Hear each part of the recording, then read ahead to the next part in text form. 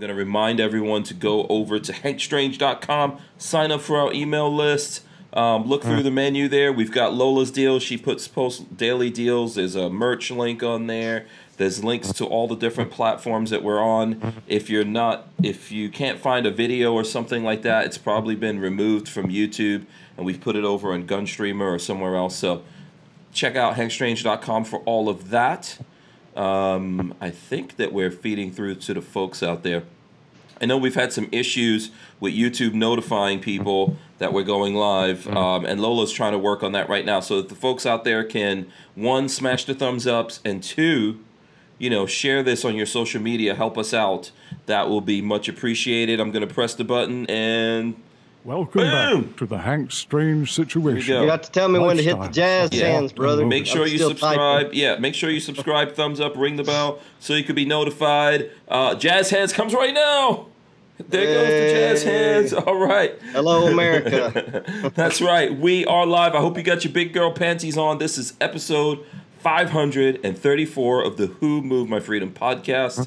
Our special guests tonight are Will Beatty. Did I say it right? Thank you. There you go. You got it. Will Beatty. I can't even see you guys. I'm trying to get this link shared out, but anyway, it's a pleasure to be back tonight. Such an honor. We got a lot of fun stuff to talk about. Yes, welcome back, Will. He's from Bear Creek Cattle Company, and of course, self-titled apparently is what I'm finding out here. Internet troll, Chris Clovertack. Something like that. What's up, Will? What's up, Hank? What's up, man? Howdy. He's here dropping troll knowledge on us. Maybe. Maybe. Oh, maybe. Let's have some fun. I want to have some fun. Absolutely. Me too, man. I'd like to have some fun. I know lots of people are like down in the doldrums right now. There's some people spending lots of time indoor. Although it looks to me like everybody's still getting out and moving around because sun's still shining, the sky's still blue. Well, man, those people that have a room to get out and move around. See, that's the thing. Yeah. A lot of people don't have that luxury. Yeah. Well, one of the things I was thinking about yesterday, of course, I'm sorry if I'm not looking directly at y'all for the second, but yesterday I was out working on the farms. Hey, now I can see everybody. I was out working on the farms and I was riding around and I thought to myself, I was like, if I didn't immerse myself in the news and I didn't know all the things going on, it was 70 degrees, it was sunny, it would have been so easy to think, this is a normal day, this is normal life. And, I really think that mentally does people good. It's a good service. So I think people ought to get out.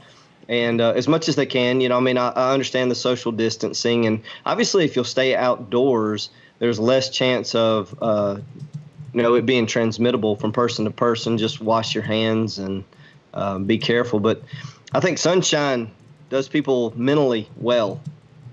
Absolutely. Absolutely. What would you say to that, Clover?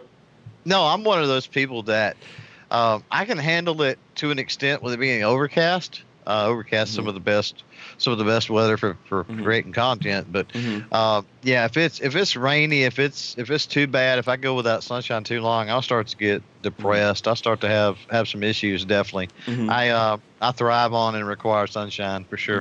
Yeah, well, that's a proven fact for humans. You get vitamin D from the sun. It helps depression. A lot of Arctic climates have a high rate of depression because of that. So. I'm glad for spring and summer. And I think once all the warm weather hits and sunshine comes out, they can mandate whatever they want. But I think people are going to have cabin fever and want to get out and rejoin life. Yeah. I think that's so another one of the things that's adding to all of this is the news, for example, although I would recommend folks try to keep up on what's going on, especially locally. But the news just seems to be pounding the living daylights out of people and telling people this is like the end of the world. And this is the reason why we've got everyone going out there and buying everything they could possibly get their hands on. And obviously, yes, this virus is here. I think it's killed over 1,000 people in America. Obviously killed thousands of people around the world. There's lots of people that are infected with it. It's something that we're going to have to live with from now on, right? There's all this different stuff that's going on out there. But, what exactly are we supposed to do about that other than what we're doing? Right now, if we set off all the nuclear bombs that all the countries own on the face of this planet It's not going to take too long. The planet's still going to keep spinning. The universe is still going to keep existing. Life will come back. Civilization will build itself up again. Well, We're just and, a speck here, you know. Jeff Goldblum in Jurassic Park is what I'm reminded of. You know, life will find a way. Right? Yeah, right. Well, and the thing is, with nuclear explosions, you do have residuals and half-lives and stuff. So, you know, this is a virus. The virus will die. Now, I'm definitely not a CDC expert, but I am afraid that once everybody gets back to normal life, we're going to have a resurgence. Because there's going to be one or two people out there that still have it. It's going to start the cycle again. But, you know, what do you do? I mean, we've been dealing with the flu for decades. You know, I do think this is a pretty serious virus. But, you know, I have to agree with President Trump's statement of don't let the cure be worse than the problem. Well, so, and here's the thing about this. This is not the only virus that exists currently on the face of this planet. Okay, there will be other viruses, and no matter what we do, I was looking at the press conference yesterday, right? And I forgot the name of the doctor, but he was saying that, you know, this is going to come back in cycles. So when it gets hot, when it gets hot, this may go away, but when it cools down, it's going to come back. We're probably going to go through this for years before we fully get a vaccine in, but it's really never going to go away. There's other things that have not gone away. We've dealt with things like this, not just like in America, but in the whole world. For some reason right now, everyone is getting blown up about it. And of course, I don't want anyone to get sick. I don't want anyone to die, but it's a reality of life that people die every day. Right? I mean, agreed. So people die in car accidents, people die from lots of other accidents, people die of natural causes, all kinds of things happen in the world and people die. On your point, I did some research just out of curiosity. 22 people a day die in car accidents, and nobody has stopped driving cars. No. If you want to know my opinion, the two things that make it different, one, the media, you touched on that. But secondly, when you hear of somebody that has been in a tragic car accident, that's not contagious to you. And I think human nature is to be selfish, and it's like, oh my, I'm in that age group, I'm in that category. I should fear what the media is telling me. So everybody panics, and you know, there again, you're feeding the flame when you turn on the news. It's 110% negativity, and it's almost wishful negativity. And I have my reasons that I think that they want the economy to suffer. You know, and there may be an element of protection. I certainly think that Trump wants to do the right thing. He wants to separate everybody, take the quick hit, and hope that we can at least handle the capacity and then get back to life as normal. Yeah. Were you going to say something there, Chris? No, I think that's right. I mean, I think once that we deal with this, I think you talk about the economy. That's one of the biggest things that worries me. And I think it'll come back. I think it'll come back quick. I mean, we're not going to be without infrastructure. We're not, you know, it's not like there's going to be total loss in everything. And to the point of dealing with things like this, you know, I read that there is a sister strain, I guess you would call it, in Saudi Arabia that comes from camels. And they deal with that. It's pretty much seasonal, and they just deal with it. The only way for them to eradicate it would be to get rid of all the camels, and I mean they can't do that. So it's something they deal with. Their medical personnel over there is used to it. The people are aware of the symptoms and how to recognize it and what goes on and what you need to do, you know, if you have those, and you just deal with it. And then, so there's going to be a certain aspect of that, I think, that we're going to have to learn over here. Yeah, and we are going to learn how to deal with this thing just like we've learned to deal with other things. But if we don't actually get about doing stuff, you know, it's kind of that like idle hands, idle minds thing, right? If we leave people in this idle mode for a long time, we're going to start we will have some problems, you know, and right now we don't really have, other than that, we don't really have any major problems other than the ones that we're, I think, in a lot of ways mentally spinning ourselves into, you know. I think obviously they're trying to slow it down, maybe get in front of it, and then, because you're going to have to let everyone go back to what they were doing. Oh, I think people are going to. I don't Yeah. think it's going to be you're going to let them. Yeah. I'm telling you, you hold Americans down long enough, and cabin fever is going to set in. People are capitalists by nature. That's what this country was built on. And sooner or later, they're going to go back to work. They're going to restart life. I'm going to say early April. That's when enough will be enough. The risk is worth going back, and I think they're going to do that. And I'm ready to talk about positive stuff. Yeah. I'm tired of talking about Corona. You know, every minute of my life. You know, I mean, it's they've messed up the beer. Corona's a good beer. Oh no, man! They dropped the price on it, and I'm scooping that stuff up like gold, getting ready for the lake. Oh, okay, all right.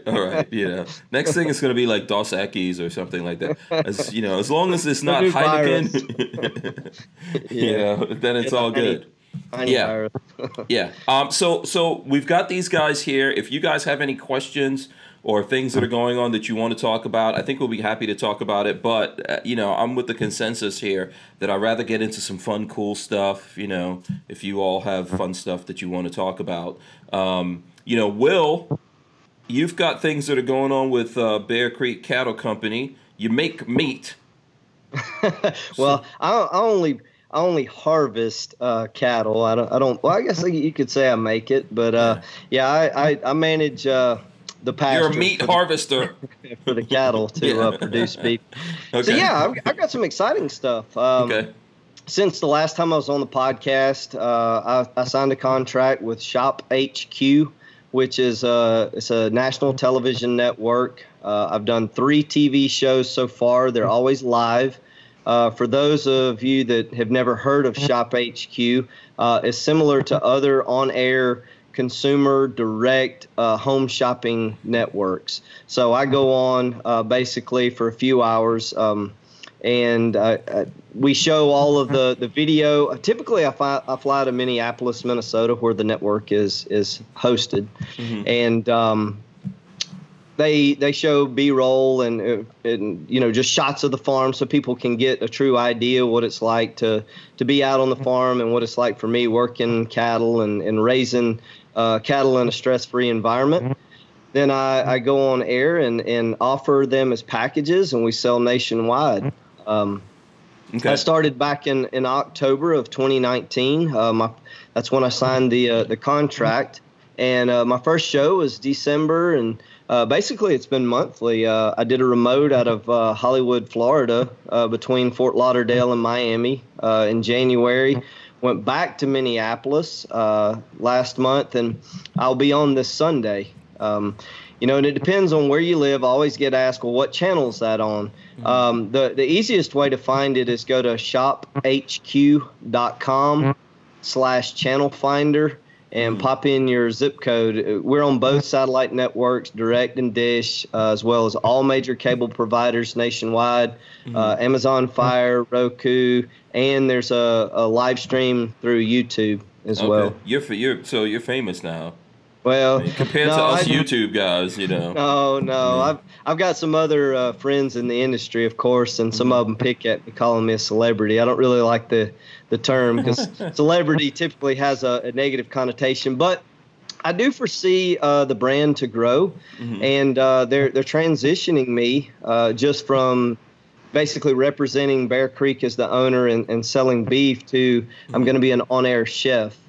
Doing some cooking shows, and I was alluding to some of this before we went live, but I've got a show coming up with Shaquille O'Neal, Cooking with Shaq. Yeah, nice. It's gonna be fun. And Paula Dean, we're gonna do a partnership with her, and I'm really excited. You know, it's a new chapter for me, and of course I still am passionate about firearms, so maybe I'll make a little bit of profit off of being a TV personality and get to buy more guns and ammo. So there you go. Of course, yes. More badassery inbound. Yeah. Right? That's always exciting. A good thing. Yeah. If you need bodyguards, man, you know, hey, you know. Well, you know, that's the one difference in me and a celebrity. I go armed. I don't need armed bodyguards. But I might need some pals, some beer drinkers. If you need an entourage or whatever, we'll be like entourage except around beef. Exactly. You know, and right now it's really fun. So I also get asked, especially by friends, what it's like to be on TV, and you know what that life is like, and how it's affected my life. It is fun. It really spins you up. You know, you fly in, it's lights, camera, action, and being live, of course. Everything is instantaneous, and you know your bloopers are what they are. But I've become very comfortable, I guess, being in front of the camera. But it does raise your adrenaline level. You know, even as experienced as I'm becoming, I'm still kind of green, and I learn and improve each show. And the funny thing is, when I come back, initially I fly home and it's like back to birthing calves, chasing the bull, something's out. You know, it's like instant normal life. And I actually have become to look forward to that, because it's kind of fun to just be normal and be in your everyday comfort zone and not have everything going on. But yeah, it's a good life. No, that's good. That's good. Stay grounded. Stay grounded. Oh, trust me. Don't start like buying gold chains and, you know, expensive luxury cars, you know, and going to the strip club, making it rain. Don't start doing all that stuff. Man, I was making ammo rain earlier, you know. I'm like rapping. That's fine. That's fine. That's okay. That's not gonna, you know, that's not gonna ruin anything. That's one of the fun things of living on a farm, because it's real life. And like right now, all the supermarkets are out of beef, you know, all of our local supermarkets. And what I've done is opened our doors to providing at a discount product to all the local families. And it's kept me really busy. I think we've served over 1,100 people in the last week. And I'm allowing them to come out and buy it at wholesale. And it's cool because they're so appreciative that we're there. All of a sudden, I become the most popular guy in town, but, you know, totally different reasons. And so, you know, being grounded is easy, man. It's just it's real life that I live. Let me ask you this, Clover. If you've got any questions, feel free to jump in here. So is it now easier to order the beef and stuff like that? Have you figured, because I know the last time you were on, we were talking about it, because I was trying to figure out how I could get like on a subscription or something for some beef. Yep. You know, and I don't think everything was set up at that point. It wasn't, and that's one of the huge benefits of selling nationwide. So when we finish processing now, it's in a package similar to what you would find at any other online consumer direct beef producer that, you know, Allen Brothers, Omaha Steaks, you know, I mean, there's a whole list of, you know, people that companies that people buy from over the years. But so we produce a packaged product like that. We currently offer, you know, just as a few examples, 4 20-ounce bone-in ribeyes is a package. We do 24 individually sealed brisket short rib cowboy steak burgers, and don't have to say that 3 times really fast. That's a lot, but that's a package. And what we have 2 ways that you can buy it. So obviously when I'm on air, we take literally hundreds and hundreds of orders, and they're sitting in Atlanta in a warehouse at what we call our 3PL, or the third-party logistics company. And as soon as those orders come in digitally from when I'm on air, they get shipped out within 3 days nationwide. Okay. There is a push-button ready option. You can go to shophq.com and search for Bear Creek Cattle Company, and we have an online store there, and it will have all of those packages. Now, the only difference is I did notice that some of them were still offered at a discount, but sometimes when I'm not on air and it's just you want to buy in real time, the pricing changes. So, for instance, if you went, I looked yesterday just for an instance, and if you wanted to buy 4 bone-in ribeyes, the package is $200. But when we actually go on air, it'll be $139. So you're saving, $60 off of the regular price. Okay. when I'm on air, and it may last for several days afterwards. But I'm certain they do that as incentive to try and focus all the purchases into one time frame so that we can get the orders shipped out. Okay.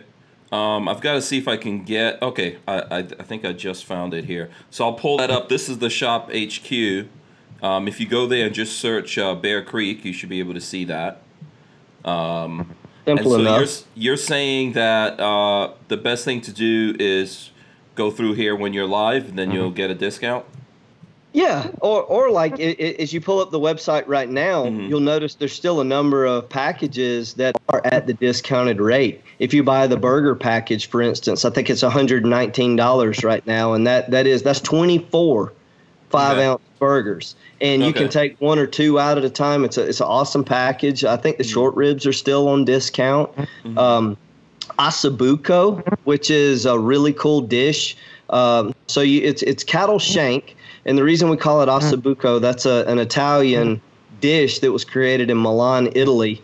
And it's really a rave in a lot of the 5-star restaurants, but it's very marbled. It's a slow and low cut that you want to do over mashed potatoes, risotto, or rice. But that's available on the website. But, there's a number of packages that you can buy at a decent price right now. Oh, cool. Okay, you know what? I'm gonna have to find out if there's like an affiliate thing going on here, man. Yeah, we need to. We get need a code to. or something. We can, we can help out with this. Well, I actually, get in the beef business. I don't know what the affiliate rebate is, but I would like to do that with I am, as you know, very close friends with a lot of gun tubers, and I support the industry. And the reason being is over the years before I really had made any national name for our brand, you guys supported us. We've been friends for several years, met at Iraq Veteran Range Day. I just did 2 YouTube shows with Eric with Iraq Veteran, and that should come out pretty soon. Cool. So, if there's anything that we can do so that you guys can continue to support us, but also help you in return, that would be awesome. Yeah, this is a symbiotic thing here, man. First of all, big dude, a lot of this bigness is from beef. So... Yeah, Great. Might as well get the good stuff. Clover, did you want to get a question in here for Will? Well, I don't know about a question, but kind of a topic comes to mind, kind of spinning off what I've heard, the word ground so many times. And I know Will was talking about the stores being dried up and not being able to get a lot of beef. And I've noticed that somewhat here. I don't think it's as bad in my neck of the woods as it is some places. But one thing that I have noticed, and you're in Texas. Just sorry, I'm in Texas. Yeah, you're in Texas. Just for the folks who don't know, that's beef country. And went into I've been in several times since all this started to pick up some groceries and whatnot. And what I notice is it seems like with beef and with meat in general. It seems like the hamburger meat's all gone. It seems like the steaks are all gone, that sort of thing. And there's a lot of what I call junk meat. Now, Will probably can shed a little light on what I mean by that technically. But I see a lot of junk meat still on the shelves. And so, I was thinking the other day, I asked my wife, we were in there, and I said, hey, do we still got the meat grinder? Because we could buy that and make our own hamburger meat, off of that. And, that led me down the road of thinking and talking about Will and the farming and the ranching and that sort of stuff. Right now, it is a very good time for folks out there. You've got time, you're at home, you can't do anything else really, to work on maybe gardening, maybe growing some of your own food, to go out to get cattle to do what Will's doing. That's expensive, takes a lot of time and effort and land and everything else. But a package of seeds and a little pot and some potting soil and stuff like that, and have some type of little garden on the back deck. Chickens. Chickens could certainly work. You might not be able to do it in an apartment or a townhome, but if you have a small subdivision house, they make the little what we call chicken tractors. So they're movable chicken pens. You can put 3 or 4 hens in one of those pens and produce your own eggs. So at least you have some kind of protein supply. And I hope that, this situation, it has been somewhat of a panic buy on a lot of items, obviously toilet paper, bullets, beef. You know, but the real issue is America is not prepared. I mean, this is only like a warning shot, right, for a catastrophe. What if there wasn't all this panic time to run to the grocery store, you know? And I hope that people will. Not everybody's going to be prepared, because America has historically had very short-term memory on anything. You know, life's going to go back to normal, and people are going to forget all about, well, you know, during the pain, I'm going to do this and I'm going to do that, but they never end up doing it. But I hope, you know, as a nation, you know, for one thing, I hope we get our stinking medications to become produced in the U.S. instead of overseas. We've got critical medications produced overseas, and I'm afraid we're still going to see a bump in the supply of that, because there's always the backlash, right? There's some in a warehouse somewhere, but eventually that's going to run out. And if they're not producing it at the same rate, we're going to hit that at some point. So I hope that America globally fixes the problem, and I hope, you know, individuals, you know, to your point, try to become more prepared. You know, maybe have a meat grinder. Now, I want to do a quick note on the junk meat, because I want to touch on that.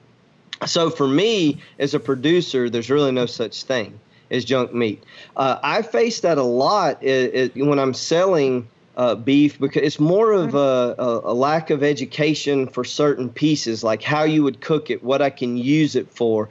Because, you know, I can name off so many cuts. You know, you guys may be familiar with it, but I'm sure there's somebody in the audience that's never heard of this. So we've got teres majors. They're little pieces that come from the shoulder. They're like the fillet of the shoulder. We've got culottes. We've got tri-tips. We've got chuck eye steaks. You know, there's so many little pieces of the cow, and even roast. All right, for instance, boneless short ribs. People would think, okay, the only way to do that is to cook it as a short rib. Well, they make excellent roasts. You know, I do them in a Dutch oven with a little bit of wine sauce. You brown it first, put a little wine sauce and seasoning on it, and slow cook it, and it's fabulous. Even your shoulder roasts and stuff, you know, that's not just a wintertime food.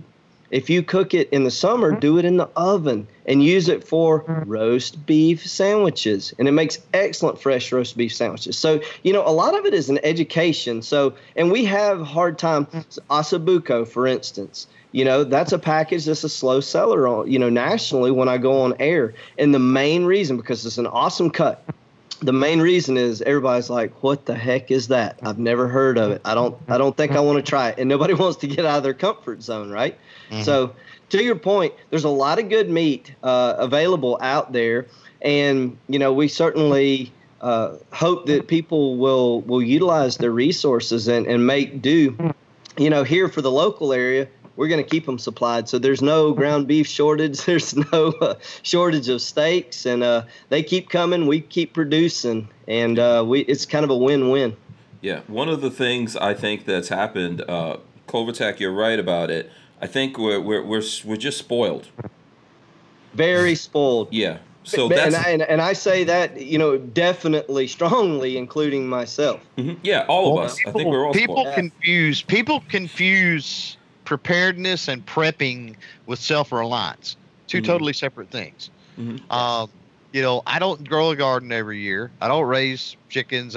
But that's something I've done in the past. Mm-hmm. I know how to do it. I know I can do it if I need to do it.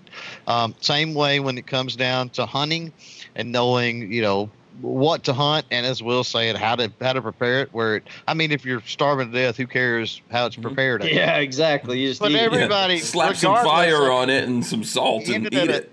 Even in a post-apocalyptic situation, it'd be nice if it tasted good. You know what I mean? Yeah.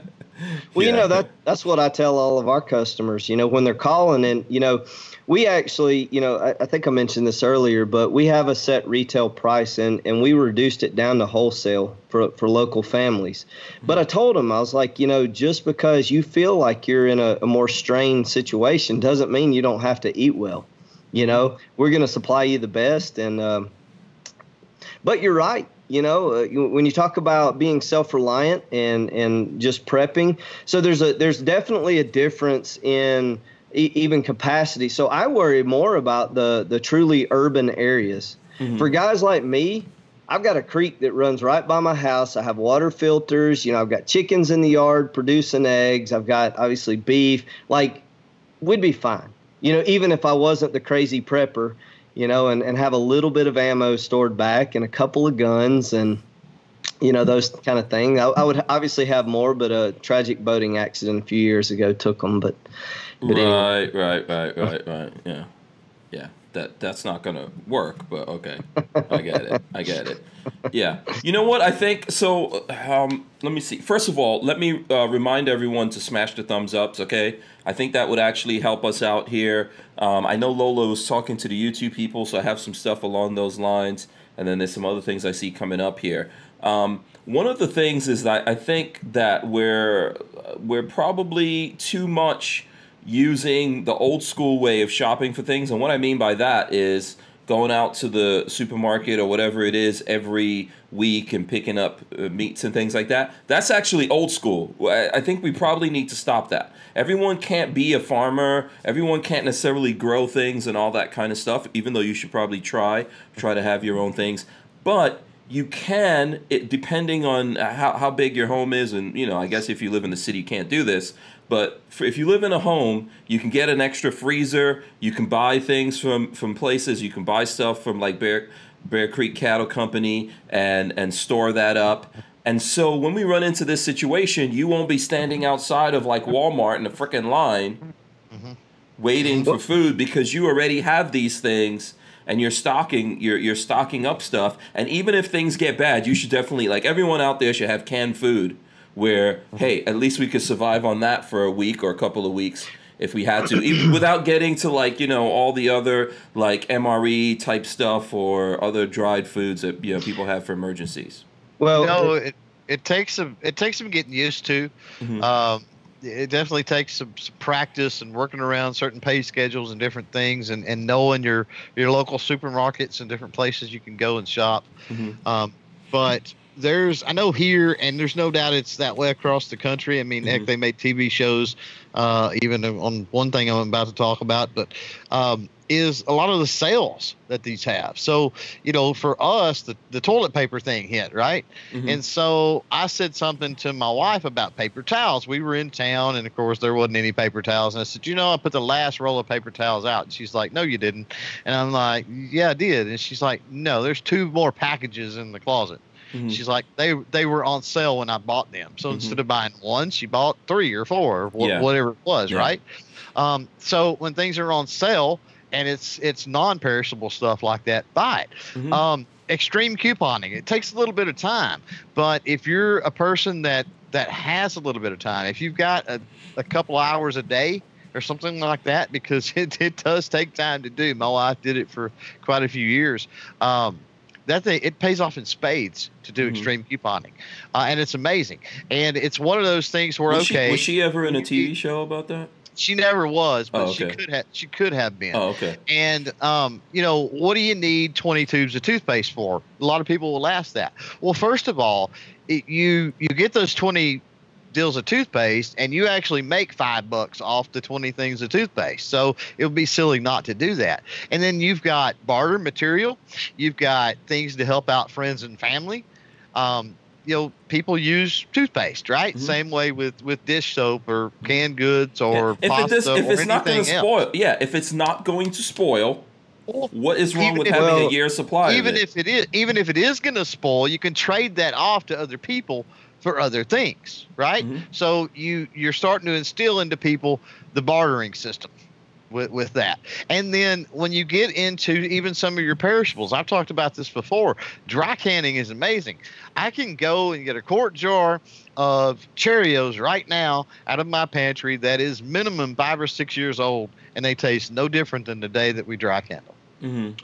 Well, and that's a point that I wanted to emphasize. So there's short-term preparedness and there's long-term preparedness. Because you can obviously put extra stuff in a freezer. You can run out and buy cases of toilet paper, but there's an end to that.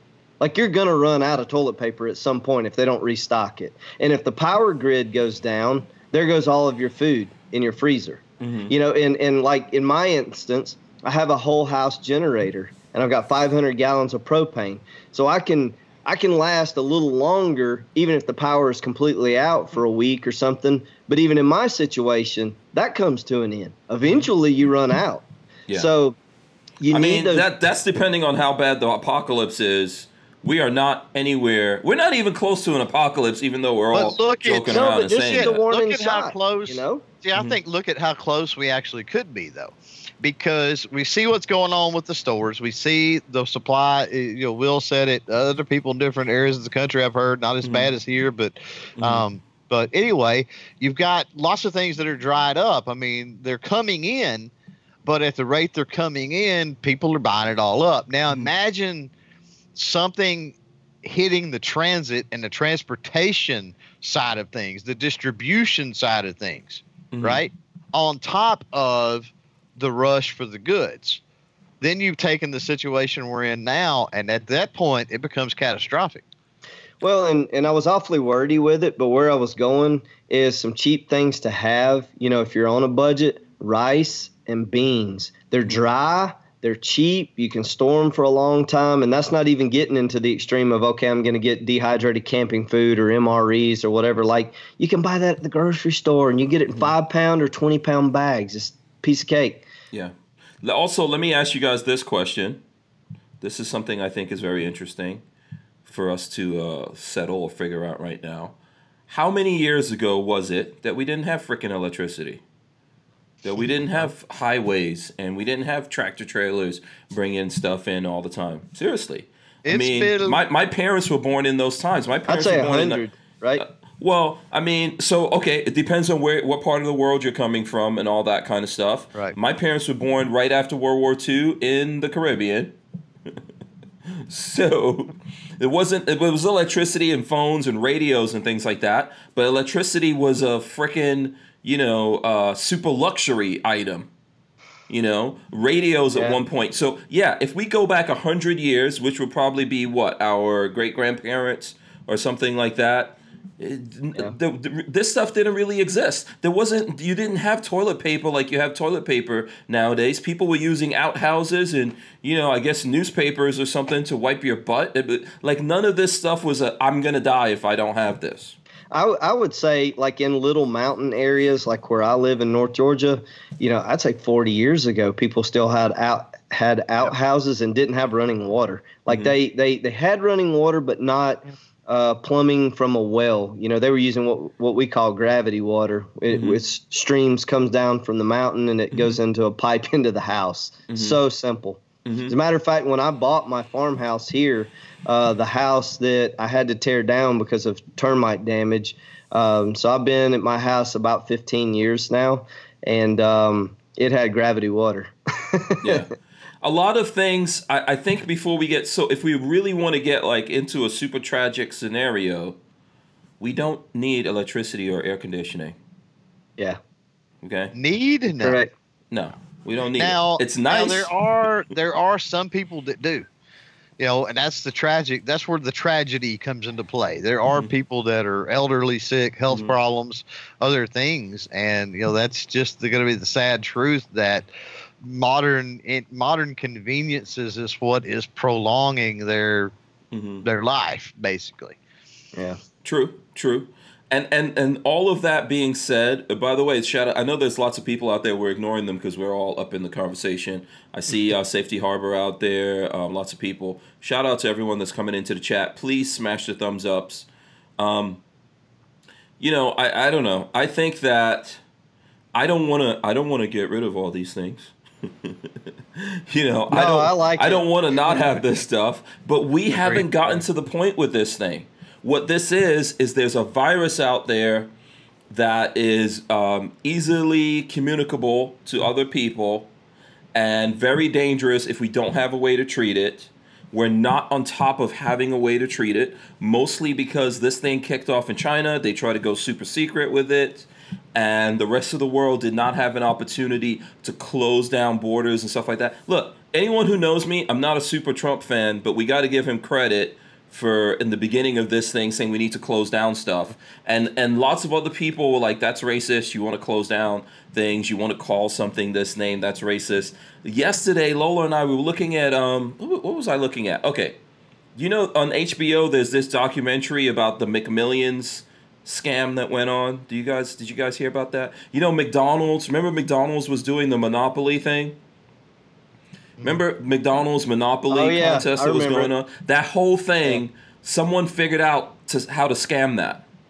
So anyone that won a prize above some fries or a burger was actually, so the people who won cars and houses and $2 million and all that kind of stuff, all scams, all mafia-related stuff. So there's a documentary on HBO. Yeah, it's actually a pretty cool documentary on HBO about it. But anyway, I was watching it, and around that time, they had the mad cow disease. And guess what they called it? They called it the British mad cow disease. Oh, yeah. You know, so all of these things that people are caught up in now is the reason why we got into this, right? At other times in the history of this planet, if we had like an inkling that something kicked off in China, travel in and out of China now shut down, right? Yeah. Other countries are going, nope, if you're in China, you need to stay there. You know, we would have done all of that and we didn't do it. So we're here, you know, and it's gonna take some people. But I really think it's something that we're stressing that shouldn't really be stressed on a level like this. I hate to say this, people are aborting like 150,000 babies every year, and no one is trying to, knock down all the abortion clinics and stuff like that.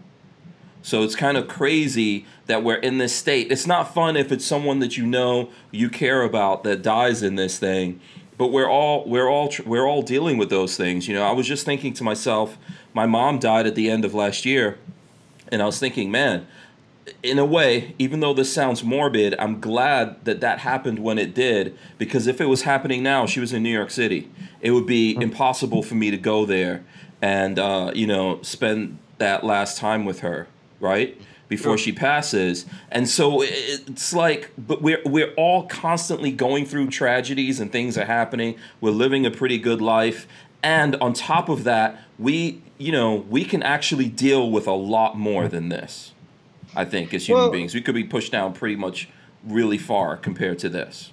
Well, in the point that I'd really like for folks watching to take, you know, we went down a long rabbit hole of, you know, how to prepare for the apocalypse, and that really wasn't the point.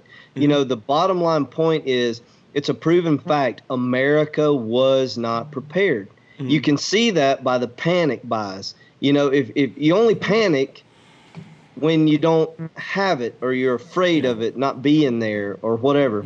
Now, I'll be honest.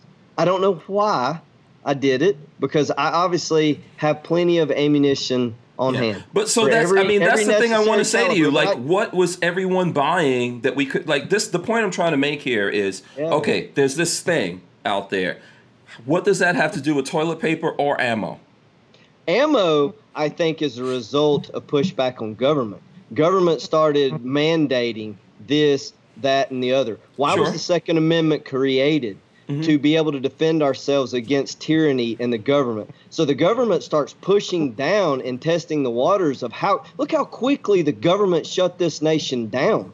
But what was the response? People go out and they start buying the heck out of ammo. That ought to be a signal back to the government, if you want to know the truth. I also think that it wasn't the government so much on their own that shut the nation down. I think it's the media as well. Well, a lot of the firearm ammunition, let's be honest about this, is a lot of these cities, counties, whatever, that their law enforcement agencies have come out and said, hey, if you get robbed, we're not showing up. Hey, if you get, it's really? Yeah, and that's continuing. It's not now. But I can agree to that. But people are buying it by the thousands. I don't think there's going to be 1,000 people robbing your house. No, but here's the thing though about this. I'm guilty too. Us as gun guys, I'm going to tell you this as a gun guy. I have not bought not one gun. Okay, since this thing, I have not bought one round since this thing. I haven't bought one round. You know why? Because 2013 is not that far away. It's like 7 years ago, sure. Yeah. But I mean, come on. I've been buying ammo this whole time. I've been buying guns this whole time. You know, all of us as gun guys, we've seen multiple times over our whatever our span is in the gun world. We've seen, like, you know, we've seen Katrina, the government, no, you can't have guns, you can't do this. So we're not new to this. I think where a lot of that's coming from is the folks who are new to this. Probably a lot of folks that a couple of weeks ago were agreeing with the left, you know, that we need to do something about the guns in America. They were agreeing with that, and then all of a sudden they were like, oh crap, and they went out. And a lot of us, it's kind of like a knee-jerk reaction, like, oh, wait a second, maybe I haven't. And I'm not trying to come down on you, Will. Maybe you've been busy or whatever and you didn't have everything, but I'm pretty sure you're set up at any point to rock and roll. Yeah, no, I'm a different reason altogether. Mm-hmm. I have an addiction. I have plenty of everything, but there's no such thing as too much. And I will say this, I haven't overpaid for ammo. Okay. I just bought smart. I was like, okay, well, I could use an extra 1,000 rounds of this caliber, and I could use an extra 1,000 rounds of that caliber. And I wanted to make this point to the audience because obviously most of the audience that watch are gun enthusiasts. And they're seeing the ammo shortages out there. Ammo is out there, and you know, in the common calibers, 7.62 by 39, 223 and 5.56. You know, name your caliber. 9mm. If you 9mm. Yeah. It's out there, and it's out there at regular price. What I advise you to do is go to some of the YouTube gun channel Facebook pages, the Hank Strange page. Well, maybe not Facebook, because that's why they're deleting us. Oh, okay. Well, I follow Mr. Guns and Gear as well. Yeah, and I know. he's a personal friend of mine. Right, but, mine too. But I still support his channel, and it gets me every time because I see a deal on ammo and I'm like, well, I don't really need it, and I buy it anyway. Right. So I'm a different story altogether, but. I wanted to tell people go to find the locations. You know, support Brownells. They typically have some great deals. I found some great deals on Academy Sports lately. $5 flat shipping, and you can also go to ammoseek.com, search by caliber, and it will give an updated. I think it's updated every 15 minutes of what ammo is in stock and the price per round, so that you know you're getting a good deal. And now that I gave out all my secrets, it's going to be vapor. I don't think it's that big of a secret. Right. I don't think it's that big of a secret. But by the way, it must be to some. Yeah. So I know Facebook, we're getting kind of smacked up on Facebook. Even when we were talking last week to Guns and Gear, he says there's certain things like I'm using Twitter for a lot of that stuff, because I don't think Twitter's coming down. We're using Minds as well. There's some other places out there that you can actually put up links related to firearms. I'm not selling anything like that. Instagram stories. I see a lot on Instagram stories. You know, swipe up, the deal will be there. So, you know, there's still some ways out there to get it through. And that's why we're doing like everything. You could find everything from us on our .com. And there's this weird thing going on. I think Corey Williams shared this with me, and let me see if I could throw this up. So this is about the Carolina Gun Company. Wait, hold on a second. For some reason, I cannot share my phone. I got to figure out why I'm not able to share my phone. Anyway, so on Facebook, Facebook is about to delete the Carolina Gun Company. And the message here says, hi, your page, South Carolina Gun Company, is scheduled for permanent deletion. After March 28th, 2020, you won't be able to access the page or any of the content you added, and it goes on. I never got a warning like this, but they deleted my Facebook page, by the way. Are you sure that what they received is legit? I've never heard of a warning. They usually just take you out. I've never seen that either. So, I mean, I'm getting someone sending this to me right now. There's a lot of weird stuff going on, without a doubt. Lola sent me a message here. I think she was talking to the YouTube people, because when we go live now on YouTube, it's for whatever reason, people aren't being notified, even if they rang that bell. So whoever she was talking to, so it says, the guy says, I would like to kindly inform you that our automated systems are meant to flag videos and or streams they think are violative until human reviewers can take a look. With fewer people to review due to COVID-19, we're being extra cautious with flagged content. It may not show up on search, on the homepage, or in recommendations before it's reviewed.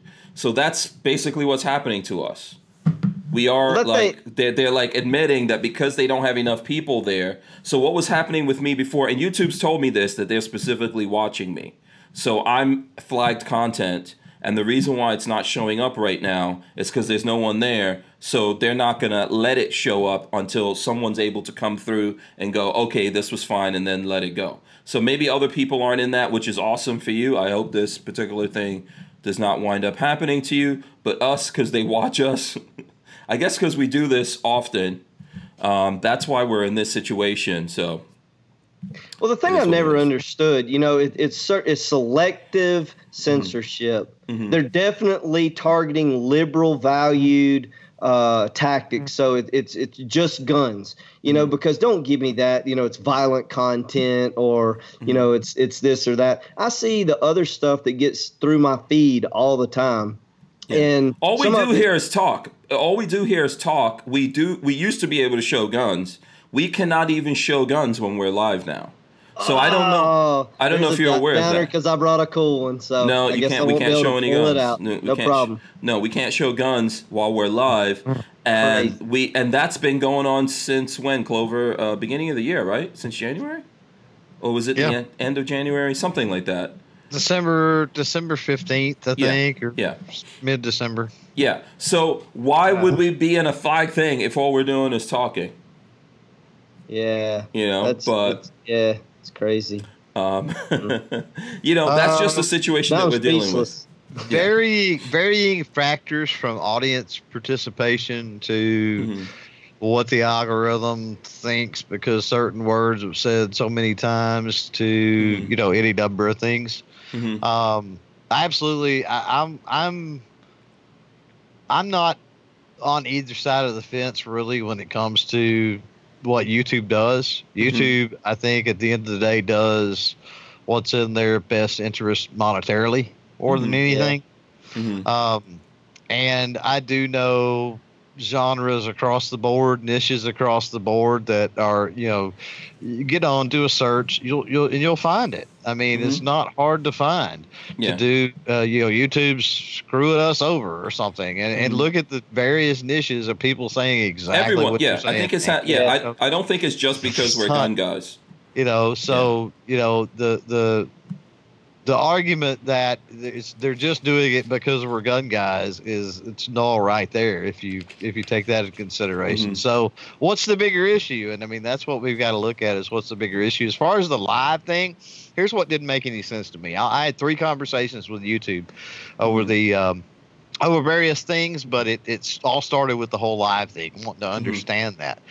And what I couldn't make them understand is I get their point. I get what they told me was that they had the couple that had the 50 Desert Eagle that was going to stop it with a book or whatever. They've got these mass murders and things that are going on that they live stream, and they don't want any of that. They want to be able to curtail and have an algorithm and things in place to shut that down. And what I could make them understand was that those of us, the people that are doing that, do not have a firearm-related YouTube channel. Right. We're not the people that are doing that. We handle these things every single day, multiple times a day, safely. We talk about safety. We preach safety. All of this stuff. We're not the people that are at risk for doing it. I don't think they care about that. Remember the whole. And they told me what they told me was that they get it, but right now there's no way for algorithms and image recognition and stuff to discern. Okay. So then my next question to them, which was a little bit optimistic, was okay, what as technology improves and we're going through fixing to start having the self-certification part of the YouTube Creator Studio where we self-certify our content and all this other kind of stuff. And if we're not truthful with that, they're going to ding you for it. So when that becomes available to people that are creators, you better not lie on it.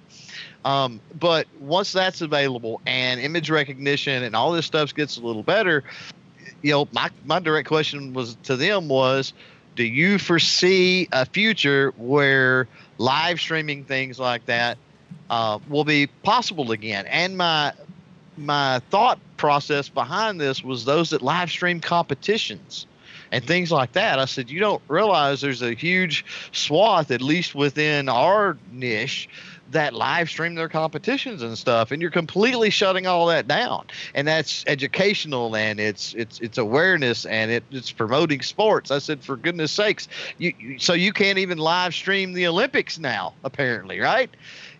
And it clicked when I told them that, and they said, yeah, as things get better, we'll be readdressing this, and hopefully be able to figure out a balance between, we want to protect our rear ends and we want to allow as much freedom on the platform as possible.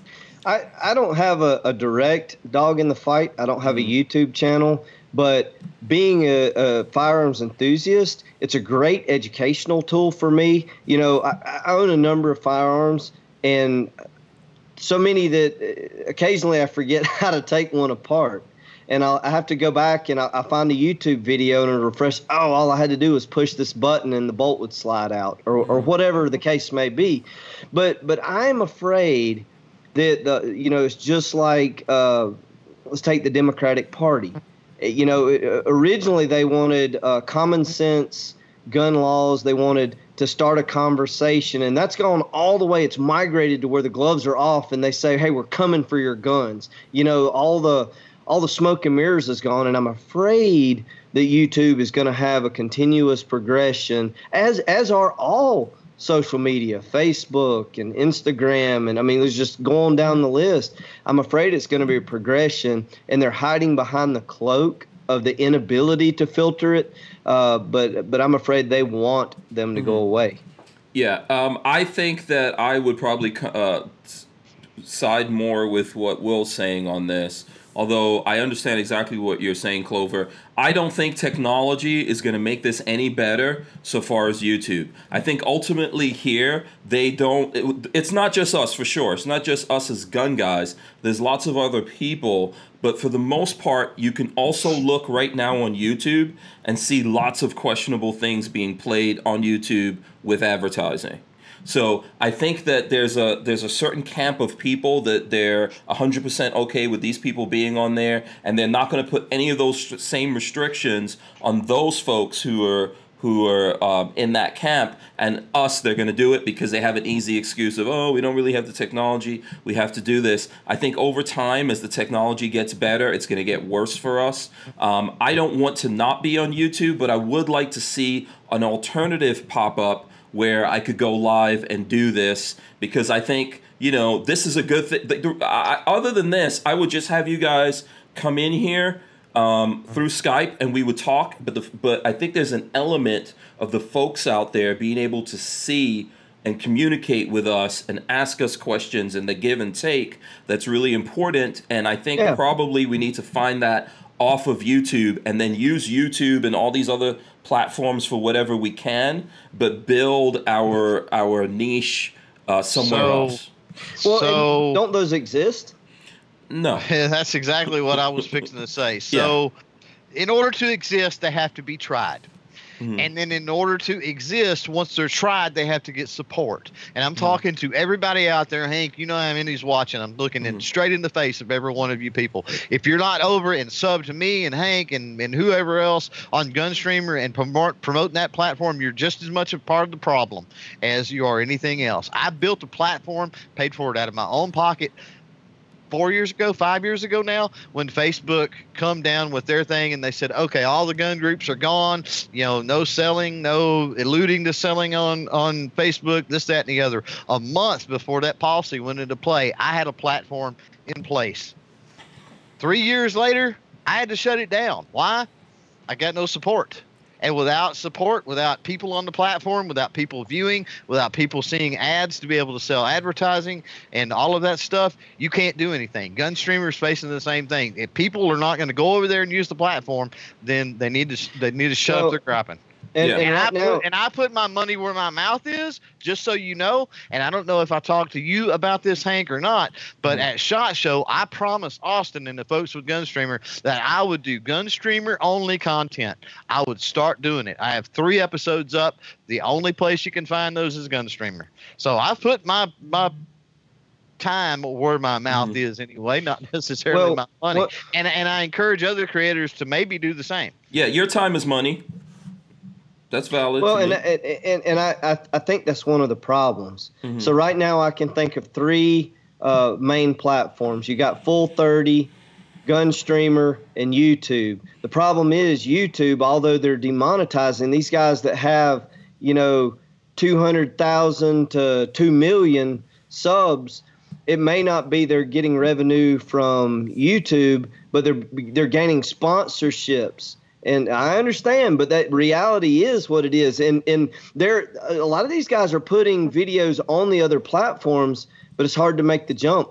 Yeah. And I don't know how you ever get here's the thing. until YouTube shuts down, I guess. Yeah, the only full-fledged platform we have right now is YouTube. Okay, there is Gunstreamer, and the Gunstreamer guys are making a very valiant attempt at this. The problem is that they cannot get the rest of the industry and the rest of us on board, So that's the big thing, I think, going on with Gunstreamer. We all need to get on board there. I think that goes back to the whole theme of what we're talking about here. Most people, gun guys, gun industry, gun manufacturers, whatever, we all wait until the apocalypse before we do shit about this kind of stuff. So no one's getting on board with Gunstreamer right now. The way that I see it, I'm thinking Clover would agree with me on this. When it comes to Full30, I hate to say this to you, but Full30 is basically a ghost, okay, or a zombie. That's not actually a full functioning platform, for my knowledge, okay? I get really good view ratio and everything else. It's there, but there's no people behind it. Well, here's the difference between I don't know. I mean, you got some of the bigger gun tubers. You got Military Arms Channel. No, for Max viewers. So first of all, Max sold out his interest. Whatever ownership he had in Full30, he sold that, and he announced that to people, including here and on the podcast. He spoke about that. He is not an owner. He may be putting up videos there. I don't know, and I know that like IV and other folks put up videos, including me sometimes. But but really and truly, there's no one over at Full30 that's talking to anyone. There's probably people there. There's someone who owns Full30. There's someone behind it. They're not talking to anyone. They're not telling anyone what's going on. I definitely don't have a clue of what's going on over there. Yeah. And I probably know a little bit more about Full30 than most other people out there. Yeah. Right? Well, I mean, you need a support system to build it. Full30 has swapped hands since Mac kind of has stepped down from being the face of it, let's say. I think Full30's actually sold more than once since then. There's a whole bunch of stuff. Yeah, there's a whole bunch of stuff spinning around that. The problem is I had contacts there, and you're right. I don't anymore. I mean, I've got contacts on the forum side that supposedly no contacts on the platform side, which the forum and the platform is 2 different things. But here's the thing that what I wanted to say before we got off topic was that Full30, the platform, and Full30, the forum, work in conjunction. If you're a creator that actually engages with your audience and enjoys that community aspect of things. Now, if you got millions of subs and you ain't got time for that whatever, and you just make content and throw it up, hey, great. That's fine. I don't operate like that. I love that aspect of it. And so that's where, just kind of where Will was talking about earlier, that's the difference between, and not in a bad way, but that's the difference between Full30 and Gunstreamer. I think Gunstreamer is the more robust platform for video hosting, but I think Full30 offers that community sense with the forum side of things. So here's the thing, because I'm trying to avoid, because there's gonna, if people really, if we get into this, there's gonna be people that get mad. I don't. I think that maybe someone who owns Full30, and that person may even have money, they don't actually have any kind of desire, or they're not putting any effort into doing anything with Full 30. The guys at Gunstreamer, money-wise, I think they are right now, like you said, Clover, burning through whatever money they have to keep Gunstreamer going, hoping that they survive up until the apocalypse that we're all freaking waiting for before we do something here, and then that comes back to them. Statistically, that's not actually going to happen. They're going to burn through that money, and these things aren't coming together. So if you've got someone over here that maybe has money on the Full 30 side, but they put it into Full 30 because they think that has a name and there's something going on there, although Full 30 never got any kind of apps, there's a whole bunch of things that they were never able to do, and Gunstreamer's doing those things. Somehow we have to come together, put the money, put the people, the industry, whatever it is behind it, the big gun corporations that exist here, and get something going. Because if this burns down and we hit apocalypse and we're not ready, most people, big and small, are going away. Now, are the big guys like my friends at Iraq Veteran or Hickok 45 or any of those guys, Demo Rancher, any of those guys who are big gun-related YouTubers going to go away? No, they're not, because they are big enough to survive this. Okay, I'm not saying they don't care. I'm just trying to tell you the reality is they're big enough to survive it. They have a big enough following and all of that kind of stuff. But it's just like we're talking about medicine. Those of us who are smaller, we're the people coming up behind them. If we get deleted in the midst of all of this, you'll never have alternatives to those guys. You only have those guys, and if they decide they don't want to do this anymore, then you got nothing. Right? Now, but we're not doing anything about that, and we're just all sitting here on the fence, staring at each other, and no one is doing anything. To your point of Full 30 and the apps, okay? Mm-hmm. My little platform that I did, which had a similar feel to Facebook, right? Mm-hmm. To try to draw the gun people off of Facebook over there to do their private transactions, whatever it might be. Mm-hmm. I had apps, Android and Apple, with that out of my own pocket. Mm-hmm. Apps are not that difficult to do, and I'm not taking anything away from Gunstreamer and saying that they didn't spend a bunch of money with development or whatever. Mm-hmm. Obviously, I have an IT background, and that helps. But it does speak to your point about Full 30 and why haven't they? They've been around so long. Why haven't they jumped into the app market? They've got to see that mobile traffic's where it's at. You know why? I'm going to tell you why, man. In this industry that we're in, as well as a lot of industries, there's a lot of freaking fake it till you make it bullshit going on in the world. And most people just don't realize that. Okay, unless you get in on the inside, people don't realize that. But if you're on the inside, like Will, you know about cattle, raising cattle, etc. If you come across some dude that's just playing cowboy, it's not going to take you long to figure out this person's full of shit, right? Oh, we got farms that distribute to restaurant in Atlanta that don't exist. They operate out of a warehouse. Yeah, so there's a lot of that going on in the gun world. Sad. There's a lot of that going on in the gun world, and there's a lot of that going on in people who supposedly are platforms. So all of this is what's leading to it. There's not actually, like, we're not very organized in the gun community. We're not very organized because we're independent, typically alpha male type people. Everybody wants to do their own thing. Everyone wants to lead. Nobody wants to follow. No one wants to be told and anything. Most of us work and don't have time to protest and all the other stuff that the other side does. So we are not organizing and we're not building anything and we are not prepared. Like, we're talking, we got all the guns, we got all the ammo, we got training, all of that kind of stuff.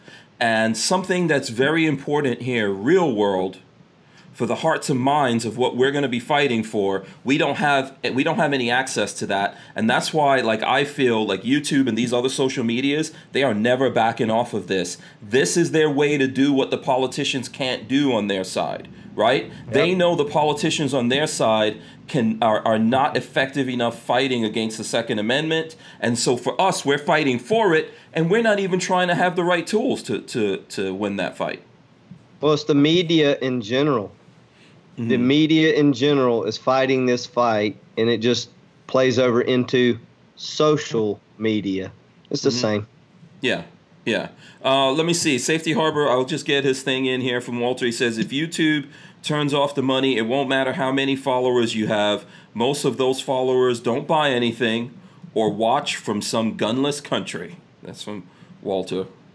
Well, yeah. Depends on, bigger channels, there may be a good percentage. I don't have a very big percentage from another country. Yeah. But this is just so weird and crazy to me that we don't actually in any way try to organize this. And we could. Like, I've spent a lot of time trying to talk to people and do this, and what I've come to find, it's a total waste of time. A lot of this is like what happened with the NRA, in my opinion. All of us abdicated our responsibility to fight for the Second Amendment to the NRA. We sent them money. We said, "Oh, NRA is awesome," and we did all that stuff. And then we got caught out there, right, with our peepees in the meat grinder, when it actually came time for them to do something. And by the time we found out about it, oh, these guys are living the high life. They're flying around in jets, buying suits, doing all kinds of craziness, and not fighting for the Second Amendment. And this is the same thing happening here when it comes to this type of thing that we're doing, where you're in Georgia, you're in Texas, I'm in Florida, the folks out there are all over the country, and this is actually going to go away because we're not going to really do anything about it. Yeah. What about Gun Owners of America? Because they don't have the resources to do this.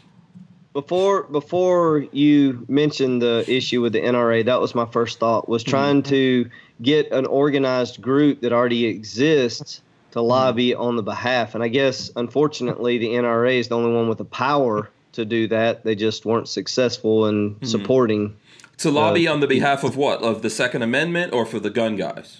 Well, both. Okay. Because those groups are already out there lobbying on the Second Amendment. I'm talking about the YouTube and social media, and all those are private organizations. So it's not really a governmental lobby that needs to happen, but there needs to be some kind of voice and a guerrilla pushing back against a guerrilla. Somebody's got to fight for the voice of the channels. So, and you know who that needs to be? That needs to be everybody. That needs to be me. That needs to be the makeup channel. That needs to be the car guy. That needs to be the dude doing the cooking show. It needs to be everybody that's getting screwed over. There needs to be almost like a creators union, quite honestly. How do you make it put together? Because we can always identify the problems to anything, but finding the solution is the challenge. So here's the problem. It's like the record industry, right? It's like the music industry. When the internet came along, the music industry tried to kill the internet, right? When they couldn't kill the internet, they decided to own the internet. Co-opted. That's what we're dealing with right now. The music industry still exists.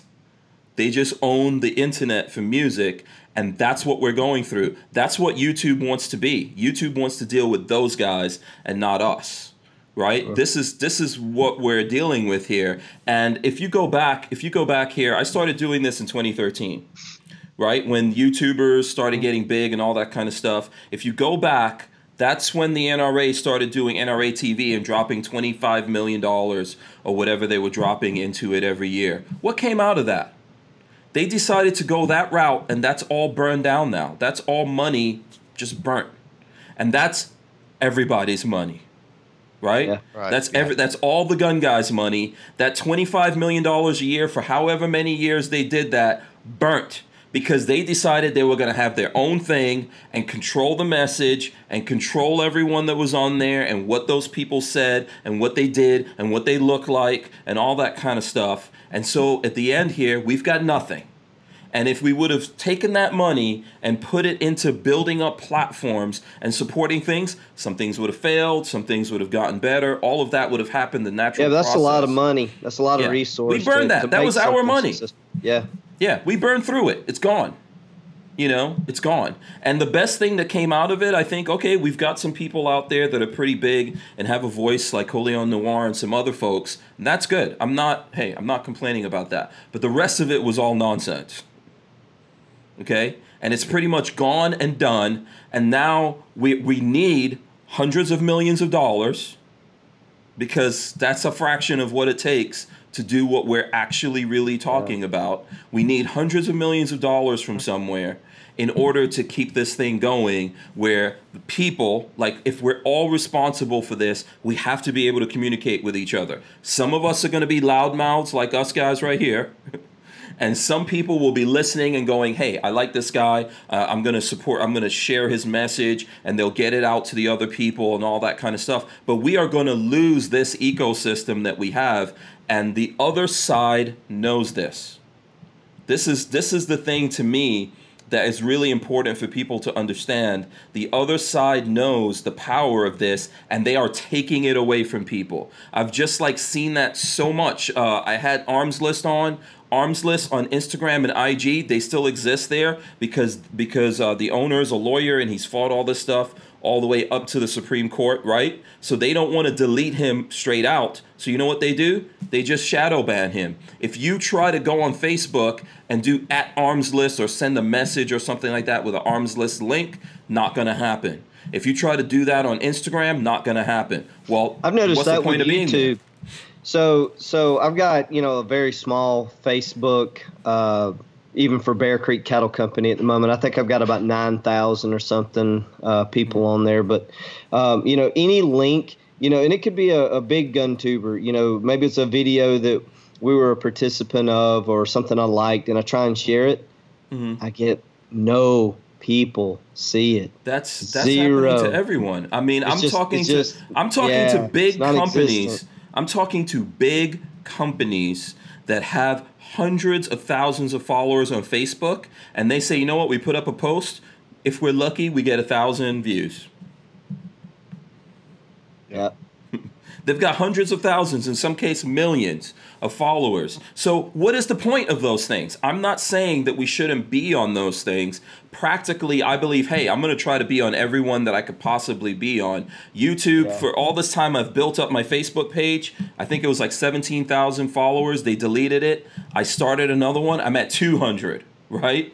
Yeah. So I'm back to 0 after doing all of that, and I'm still there doing it. I want to stay on those things so that's the big pool picture, right? That everyone's saying that this can't just be a gun thing, the big pool picture. But we need our own ecosystem where we could easily get up on there, talk about guns, throw up links, do whatever we want to, say whatever we want to within reason if we're not hurting someone or breaking the law, and be able to communicate and get it in our own ecosystem. And then whatever they allow us to put up there, we put that up on Facebook and all the other places. But it's not, I've been saying that until I'm blue in the face, which is, it's kind of difficult with my face.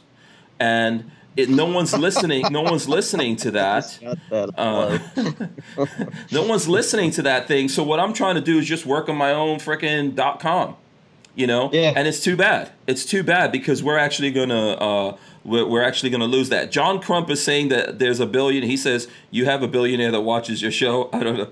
Yeah, if that's true, dude, whoever that billionaire is needs to piss or get off the pot right now.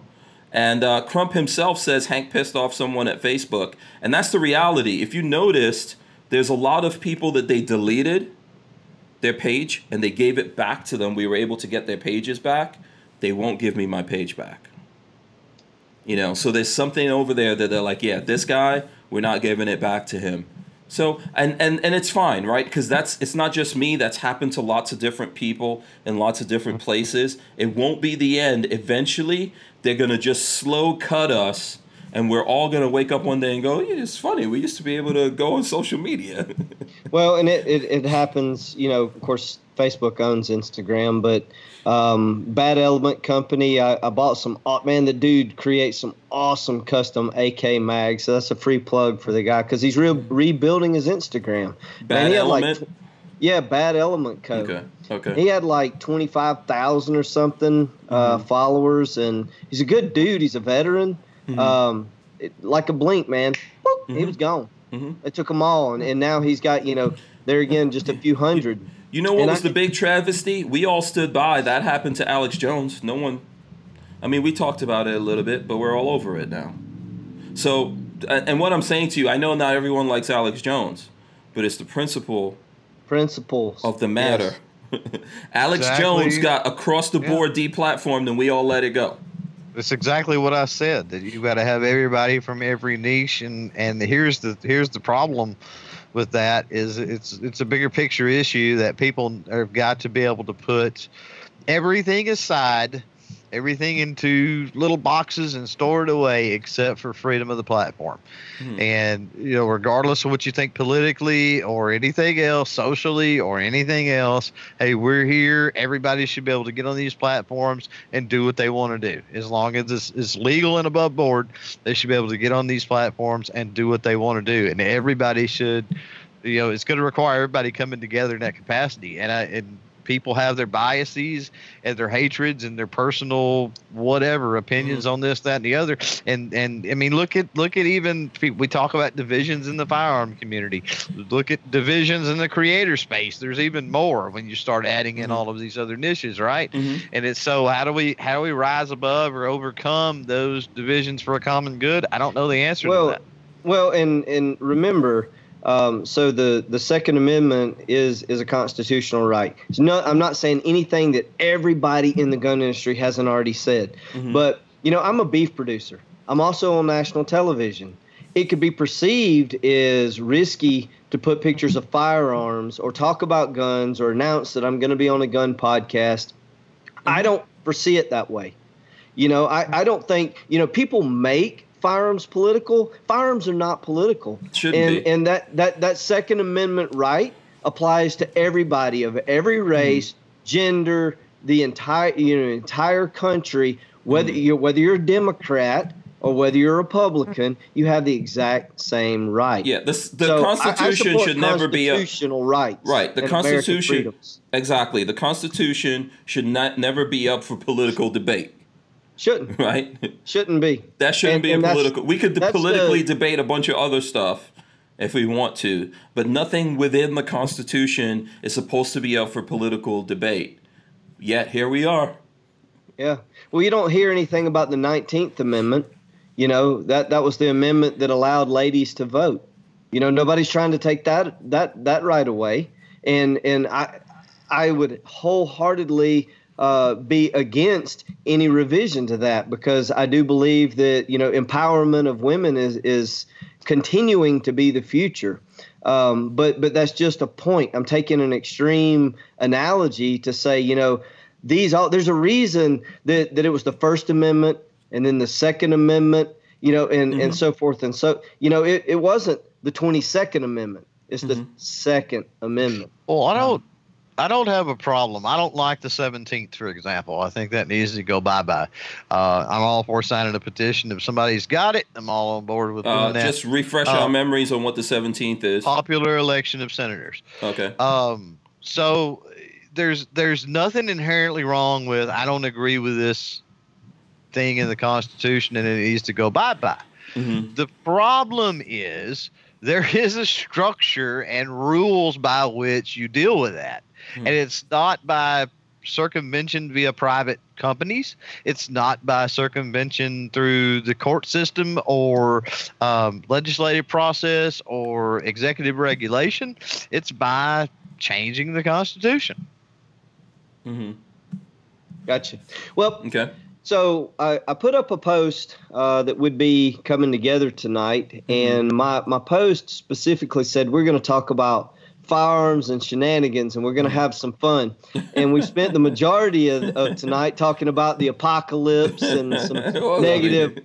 I mean, it is the Constitution. What it is. Constitution. We can't control where we talk. I mean, this is one of the things I think that we can have all the plans that we want to. What happens, especially in a format like this, and I think it's the reason why it's so powerful, right, and why we shouldn't let it go, is that we are free forming our conversation here. Sure. And we're talking about somewhere in the back of our minds, whatever is really pressing on our minds is what we're talking about. And we should be able to do that, and we should all be able to say what we think and argue with each other and have these conversations and help other people have those conversations at home in their minds and think about it, let it get into their brains and percolate in there.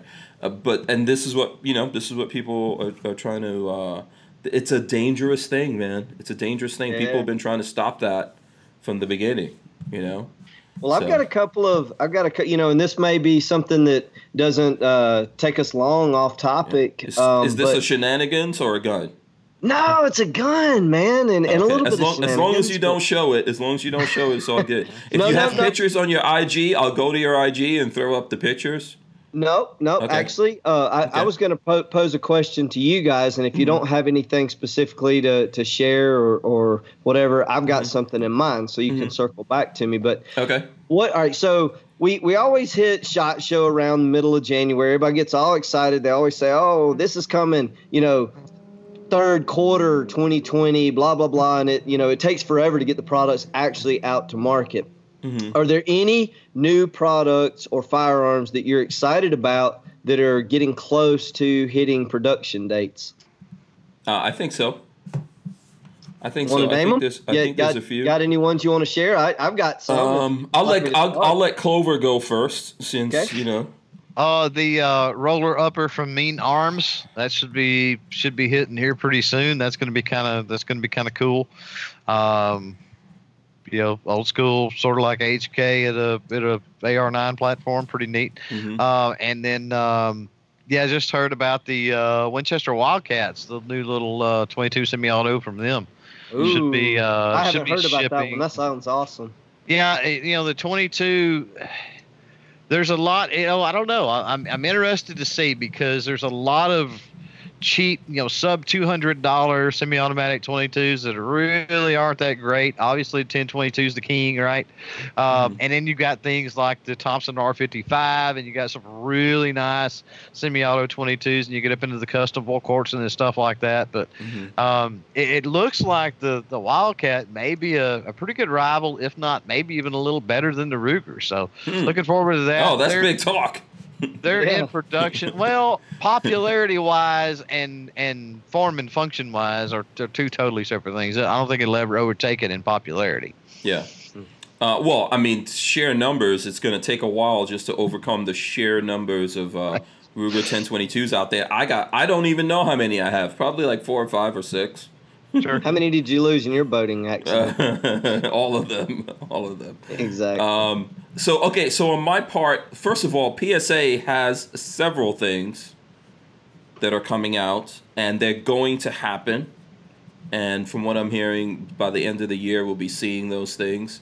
So there's the Jekyll, that they have coming out. Describe them as you go, because I stay up to date on pretty much everything, but just like the Winchester, I wasn't aware of it. So there may be other the easiest people. way to describe the Jekyll, it's kind of like the SIG, MPX, MCX type of thing, or the BRN 180 that Brownells has out. In terms of the gas system in there, so you don't, it's not like your typical AR, so you can put a retractable stock and things like that on it. Except it's going to be a lot more affordable than those. So the BRN from like Brownells is putting out is pretty cool. Walter had one of those. We've done some videos on it. It's kind of on the expensive end. The SIG, MPX, MCX, those are definitely on the expensive end. I believe that the Jekyll's coming out at like the price that you would get a nice AR from PSA. So I'm talking about like $750, $800. That's not bad. They're coming out with their MP5 clone. They really have. I've noticed a big surge in product development from PSA over the last couple of years. That when they introduced all the American AKs with cold hammer forged barrels, and just the quality seems like, so they offer a lineup. And they've got, their Freedom line, and, you can literally, if you're watching the sales, you can put together an AR for like $350. The whole thing out the door. But, it's not going to have a chrome line or melanated barrel or, whatever. But then they continue to step up, and if you're willing to pay, they've got some really quality stuff, some that are running FN, cold hammer forged barrels for ARs, and it seems like they've got some really neat products coming out, huh? Yeah, I think that the gun world is PSA's to conquer, and they're actually putting serious money behind it. It's not just talk, from what I can see. Like I was talking before about people that are just talking things. You know, if you look at their manufacturing facilities that they've gathered up, if you could put it that way, they have some serious manufacturing capabilities. They're getting serious talent on board. You know, yeah, they're not messing around. So, and they have this like, I guess the driving idea that they have is to offer these things, but to offer it at a price that everyone could get into. I know they keep telling me that about the AR. They want to bring the AR price down so low that everyone in America has an AR. Right. Well, I mean, pretty much they have. You know, when they offer the intro line, and it's $350, man, that's the price of an M&P Shield or, you know, just a everyday carry gun. And, you know, anybody, and, you know, there's people out there, oh, that $350 is a lot of money. Anybody can afford it if you save your money for it. You know, it's got to be a planned purchase. Put $10 aside, man. And, everything's a lot of money for everyone. There's so many scales of like. There's a weird thing that goes on in the gun community. So if all you can afford is a High Point or some other entry level handgun like that, that's maybe $200-300. There's going to be the guy who has the Glock that looks down on you. And the Glock is like what, $500-600, maybe $700 category. And if you have the Glock, there's going to be some guy that has SIGs or something like that looks down on you. And if you have that, there's going to be some guy that has like $3,000, you know, 1911s is going to look down on you. And if you have that, there's some guy who has $20,000 1911s is going to say you're all peasants. Then you've got guys like me that doesn't care one way or the other. I love them all. So. Yeah, I don't think there should be pours. Yeah, you know, and if it throws out that bullet fast enough, it doesn't matter how much it costs. It's still taking you out. The only wish, you know, and of course, you know, who am I? I'm just one guy with an opinion, but I'm talking about close friends and, you know, people that are budgeting for firearms. Man, I just like to get a hold of them and get like 5 minutes of advice to them before they make the purchase. So if they've got $300, okay, let's see what $300 can buy. Don't run out and just buy this gun because it looks cool or you heard about it. Let's look at quality, because a lot of times you can catch sales and stuff. You know, just we were talking about the super couponing and stuff. Bro, that's how I get all of my gun stuff.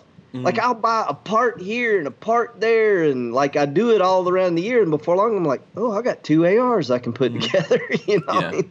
But you're in the game. I think a lot of people getting those ARs are the people who are panic buying. Yeah. I mean, if you're panic buying right now, toilet paper, do you care how many ply it is? You know, you're not even thinking about that. No, we're already rationing. You're not thinking about the absorbency. One sheet. You get one sheet. Here's for the morning, here's for the evening. But, you know, but if you're out there buying it on a regular basis, you're kind of now like a toilet paper snob, right? You know, because you're getting the good stuff. I'm gonna throw you a curveball. Okay. So, this goes in for the, you know, that advice. So it always goes back to budget, and typically an AK runs a little more expensive than the very low entry AR. Nowadays, yes, it used to be flip flop. Okay, but nowadays, so you're looking at $350 on sale or whatever, or let's say, you know, quality M&P 15. That's a decent quality, you know, for $500, or an Aero Precision, you know, around the same ballpark. But for me, and I shoot ARs probably more than any other platform year round, and I've got tricked out ARs with, you know, EOTechs, light, suppressors, you know, the whole, you know, all the stuff that we do in the gun industry. But your average Joe, they're either going to need to buy like an M4 style that already has iron sights and a flip-up back sight. And like they got to have something that's ready to go at that price point. But the curve I would throw is, for me, if somebody can only afford one and they're not going to have a suppressor, so they're not worried about the quietest platform, for me, it's going to be the AK. Because one, you can stock hunting ammo in the same grain. Now, I'm not saying a 223 or 5.56 won't kill a deer. You're running 77 grain Hornady tap ammo or something, but it's not the best choice for taking down deer. I shoot 300 blackout. I've killed 2 deer in 2 years with a 300 blackout using a 110 grain Barnes, and that didn't run far. But I suppress it. You know, there's a lot of things around why I use that. Okay. But simplicity. AK comes with iron sights out of the box. The ammo is cheap. You can bulk ammo buy, and it's a grain and caliber that you can also use not only to defend yourself but to hunt with. You can buy 1 or 2 boxes of soft point expandable ammo, and there you go. You got a deer rifle. So that's just a little curveball. What do you think about that, Clover? I'm going to let you jump in on this one. Let's see where you're at. I agree with that. I mean, you could probably go a little cheaper and pick up a used SKS. Yep. And I thought about that before I made the statement. The only difference to me in the AK and the SKS is ease of maintenance. So SKS is not hard to take apart and do all that, but I just think the AK is so simple. I can teach somebody how to take it apart, clean it, and put it back together in a matter of like 5 minutes. Okay. You know, and then I don't. But how is the AR more complicated than the AK? I don't. Then the AR? I don't think the AR is. I don't find it more complicated. I think it is slightly. I mean, because it takes a little. So let's just go like dust cover on the AK, right? That's easy. You could just pop it off. Well, actually, I think that's the hardest part. Really? Yeah, it's easy to get the dust cover off. But it's not so easy to slap it back on. Not so easy to get it on. Like, that takes a little bit of AR. You push those pins out. Open that bad boy up. It's pretty easy. So, like, what's the easier part about the AK? Just to like take the opposite side of you two. Okay. What's the easier part about the AK over the AR? Well, for the biggest part, the pieces are larger. One, you're dealing with a piston system versus direct gas impingement, and I know that's a whole nother story. But I do believe there's a little less. There's more loose tolerances, I would say, with the AK. So there's less. Is the piston easier to maintain, install than it is to deal with gas impingement in the AR? I think so, because when you look at the bolt carrier group, you got the bolt carrier group, the bolt, the cam pin, the firing pin, retaining pin, and remembering how all of those pieces go back together. And I'm talking about a new guy. Don't mess with them. I've never. Well, you can't say that, because somebody that's really going to be in an apocalyptic situation is going to have to know how to maintain that. So you can shoot it until it quits, but eventually it's going to quit. An AK can quit.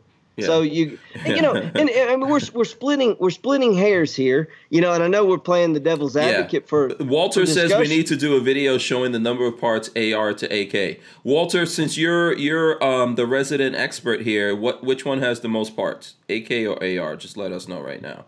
But yes, that is a point. You can.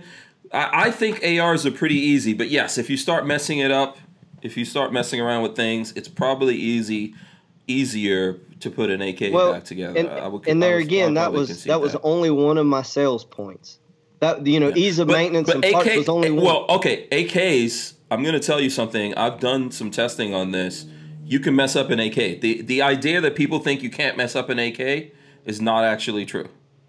Sure, I understand, but there again, if you're going to use the rifle for more than one purpose, the caliber choice, you're running a 123 grain bullet that's more capable of medium-sized large game than, to me, a 22 caliber is.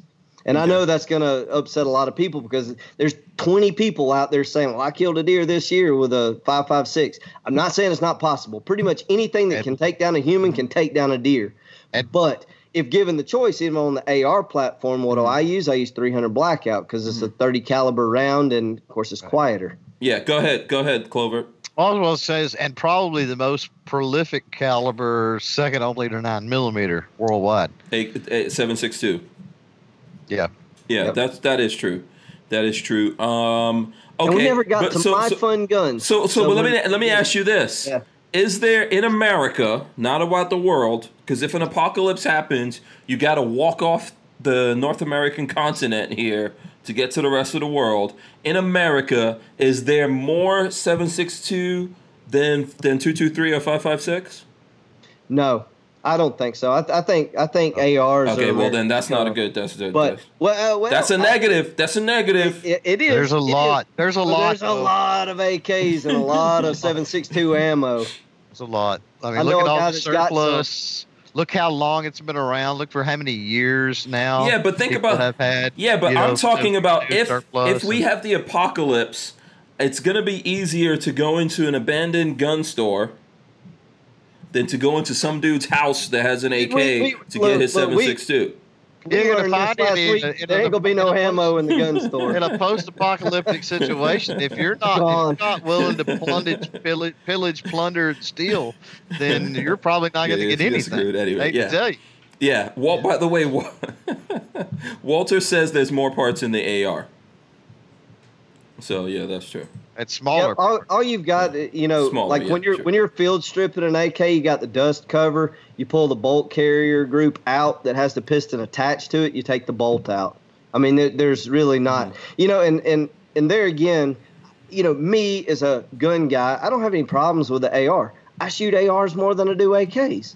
Mm-hmm. But I was just thinking for, a guy that's starting out, there's so much that you can do to trick an AR, but out of the box. And I even thought of this for myself. And I probably shouldn't say this publicly, but I did think worst case scenario. If this thing starts downsliding, how many guns do I have and how much ammo do I have today? That's not I need an optic, not that I need a bolt carrier for, not that I need more ammo for. Like today, what could I hit the ground running with? How many people could I arm, and how much ammunition I have? You know what? And the AKs were in that lineup. So because they're right out of the box, bro. Yeah, but I'm gonna say this, right? To argue the point on the AR side, it's gonna be way easier for your women and children to run an AR than an AK. I have to disagree with you again. It's going to be softer shooting. It's going to be softer shooting. Just the hair. It's going to be lighter weight. It's going to be a lighter weight. Right? It's going to be lighter, softer shooting. But you're splitting quieter. I'm just saying, though. It's like, my little kid shoots an AK. I don't doubt that. My 9-year-old girl. I don't doubt that, but she's your kid. Yeah.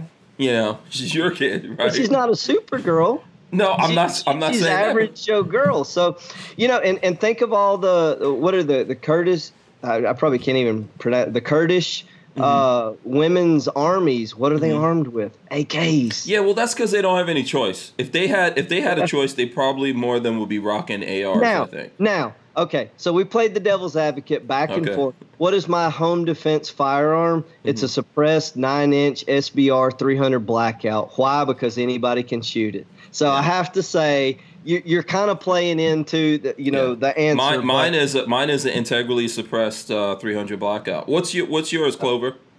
Whatever is handy and available, for anything from a shotgun to what side of the bed you're on? Yeah. I'm so OCD though. I have to everything has its place, and I have to have this plan in my head, and it may not work out that way because I'm ex-law enforcement and I know bad things happen quick. Yeah.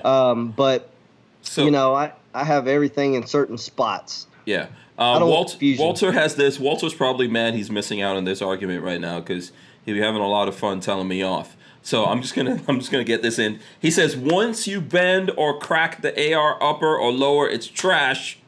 He says I could fix a bent AK receiver with very simple tools, weld it with some simple cheap welder. That's what Walter says right there. Love you, man. Yeah. So far I haven't bent or cracked any friggin' AR uppers, but okay.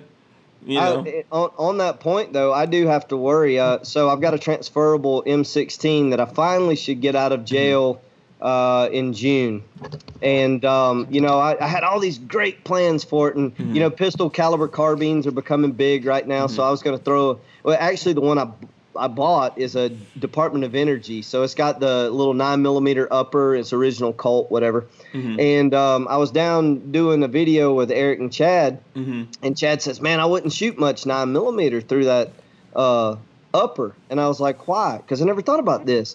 And he said a lot of rounds with a blowback design will eventually elongate the pinholes where the firing pin and everything goes, and it'll ruin your lower. Now, if it's a $50 lower, that's one thing, but obviously transferable has some investment value to it. But bending or cracking is become a thought process for some pieces. Yeah, that seems like a specialized situation, though. It is. It is. Nowadays with ARs, man, at the prices that they are, you can you can have one for every day of the week.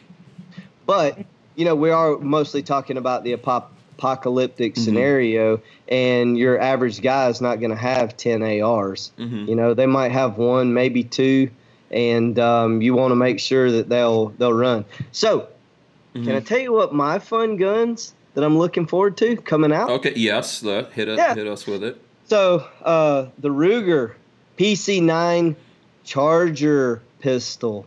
Okay, the PC carbine has been out for a while, and I really kind of been admiring that gun. It's a very affordable 9mm, takes Glock mags. That's always the big issue. But they've come out with the Charger version. So now it's really short and compact. It's got a 6.5-inch barrel. It's a takedown, so you can put it in a backpack. It comes with a 1913 rail on the back of it, so it'll accept any of the brace systems. JMac Customs makes tons of like adapters for the SIG folding brace and you name it.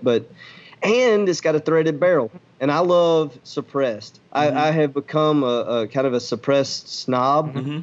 And, all of us in the gun community know it's not ninja quiet, but man, everybody should have suppressed. Come on now. Every gun should be suppressed, in my opinion. I don't want to tick my neighbor off, and this is real scenarios for me. I hear my daughter screaming, there's a possum in the front yard that's trying to get in the chicken coop. Well, it's 11 o'clock at night, running out there with a 12 gauge. And I don't have, really close neighbors, but still 11 or 12 o'clock at night, they're like, oh, what's that shot? But you know what? I can sneak out there with a suppressed 9mm and boop, boop, take care of business and, save the day. Yeah. Yeah. By now you should have drones for that, man. Actually, my brother-in-law has a thermal drone. That was the wildest thing we used for some of the TV footage that we did. And he was playing around. We just did it in color for TV, but he's like, "Hey, look at this!" He's like flying over my cows, and so I actually posted that to my Instagram. So, if you guys watching want to find some fun stuff, you can find Bear Creek Cattle Company on Instagram. You can also find my personal one at Will Beatty Official. Nobody can spell Beatty. So I'm sure you'll see the spelling on some of the some of us can't say it right. Let me see. I'm gonna pull up Bear. Oh, you know what? I forgot. I got to figure out why I can't run my phone into this thing. I got to figure that out. I forgot to do it. Okay, Bear Creek Cattle Company. That's the IG, right? Yep, that's the main one. Was that your only thing that you're looking forward to? Did you have any other Yeah, I did. So I got a gun part that I'm looking for. So this year I built a ultralight precision rifle, and I used Proof Industries carbon fiber barrel. I'm blanking on the receiver. Gosh, it was basically a Remington 700 pattern, but I had it custom made. It was really cool, and I used the Iota Defense carbon fiber camo stock and HS Precision bottom metal. Blah blah blah blah blah. Super light. I built this super light, but then the base and mount for my scope was super heavy, and I was just like, I spent all this money to make it so light, and then I just added it for like $200, put all the weight back on it. Yeah. So American Defense Manufacturing, I just saw this, and by the way, guys, I'm just a regular citizen that's a gun enthusiast. None of these people that I'm mentioning names, I don't have any affiliation with them, don't get anything free. But anyway, I was looking at American Defense Manufacturing, and they've really gotten quite a reputation in the industry for building quality optics mounts. They build them for aim point and all this other, and they're coming out with a full titanium scope mount. And I can't wait to see the specs. I've got to imagine. So I think I handled that at SHOT Show. It was they're not messing around, man. They've got lots of titanium parts that they're actually making. Yeah. And the other, and there's a big push to titanium. So I do have a good relationship with Michael over at Rugged Suppressors. I believe I own one of every single can they've ever produced, and I thought I had them all. And I was down at Quiet Right in McDonough, Georgia, and just picking up something else. And I was talking to the guys. He's like, "Hey, have you seen this Rugged can?" And I'm thinking, "Oh man, I've got them all," And he hands me the Radiant, which is all titanium. And like you put it on the end of the barrel, and I just got it out of NFA jail, and it went on my my 308. But man, you can't tell that sucker is there. And the only reason I mention that is I see like a trend of titanium and reducing weight in the industry, and I'm digging it, man, because carrying around a heavy rifle when you're actually using it out there and you're hunting and you're packing it around, whatever, man, I'm all about the lightweight. Yeah. Here's the thing I challenge Walter to make, the lightweight AK. Can we make an AK? Can we make an AK out of carbon fiber and titanium? Can it be done?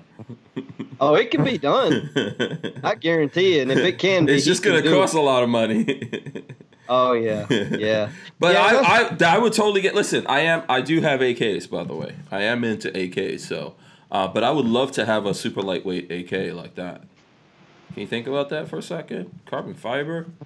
You know, some magnesium, some titanium stuff thrown in there. The only downside that I'll say that will come with it is just like on, you know, this super light 308, you get a little more recoil because you know, some of that heavier weight in the AK, and you were talking about the recoil, you know, difference between that and the AR platform. You make it super light, it's probably going to kick like a little mule. It'll be light, but I'm not real recoil sensitive, but that exists. That's the trade-off. Yeah. Clover, what kind of? First of all, I noticed you got a Transformers shirt on over there. Yeah. Yeah. Shout out. Let me see. Hold on. Which one is this? Okay, there we go. Optimus. Cool. That's like an '80s one. Oh, I don't know. It was I can't even remember the name. There's a place on eBay, man, that if you're into retro tees, dude, they're depending on what you get, between like $10 and $13 a piece, free shipping. Oh, cool. Can't beat it, man. Yeah. So what videos do you have coming out here? We've got like 10 minutes, so before we get out of here, I do want to like plug your YouTube channel. I've got what stuff can the folks look forward to here? Well, one thing that's kind of neat is on the every Thursday I do the Nerd Chat, the After Hours Chat. That'll happen again tonight. We're going to talk about thumbnails and channel art. And anyway, last week we did some channel reviews of some smaller channels like myself and a few others out there. And I've been in the process of breaking those down because that live stream was nearly 4 hours long. And dude, the odds of people watching that in replay were slim, and I really wanted to get the word out on some of these smaller channels doing good work. So okay, cool. I've been breaking those down into each segment, each channel we reviewed, and I'm releasing those after midnight my time, 3 at a time every night. So tell us real quick, you know, a couple of small channels out there that folks should be looking at, if you don't mind. Well, some of them have, you know, Grace Your Chat and stuff like that. Gorillas and Guns was on the list. Elfster's, Todd's channel, of course, we reviewed his. One comes to mind called Defense Dad, very small channel. Another one, Artac and Daughters, the guy and his daughters. It's called the letter Artac and Daughters. Yeah, several others. If you don't want to watch the entire nearly 4 hour live stream, just click on that video and go to the description. And I've actually got all the channel links in that description. So people can check out the different channels from there. But yeah, a lot of cool stuff. Got, you know, with time off more or less now because we don't got NRA. I don't have Tulsa. We don't have all these things going. So been working hard on the written reviews and then of course the video side of thing.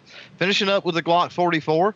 Over 4,000 rounds through it. Have one written review, two videos out. Gonna drop an accuracy video on it in the next week. Glock makes a claim. Glock likes to make claims, right? That's the 22. The 22, right? Yeah. They claim on their website that it has the Glock marksmanship barrel, the GMB, you know, barrel, and how it's accurate and blah blah blah. So I go through and been doing some accuracy testing on it to see what they actually mean by accurate, right? Okay.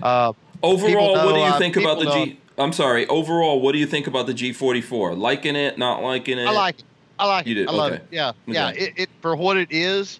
It's not a Buckmark, which is my absolute favorite 22 pistol. It's not a Ruger Mark. It's not a Smith & Wesson Victory. Those are more target style pistols, totally different experience. But yeah, for just get out plinking on some steel and stuff like that, it's fun as all get out. And I've had no big significant issues except for 3 so far out of 4,000 rounds. I found 3 ammunitions that give me problems, and that was Norma Match 22. Try to remember which ones it was. Remington Subsonic, and what was the other one? Magtech Standard Velocity was the 3 out of nearly over 4,000 rounds at this point that I had issues with. Okay, so you would say, I mean, and I recommend people please go over to Clove Attack on YouTube and all his other social media, including Gunstreamer, and follow up on it. But you would recommend this as a buy for folks out there?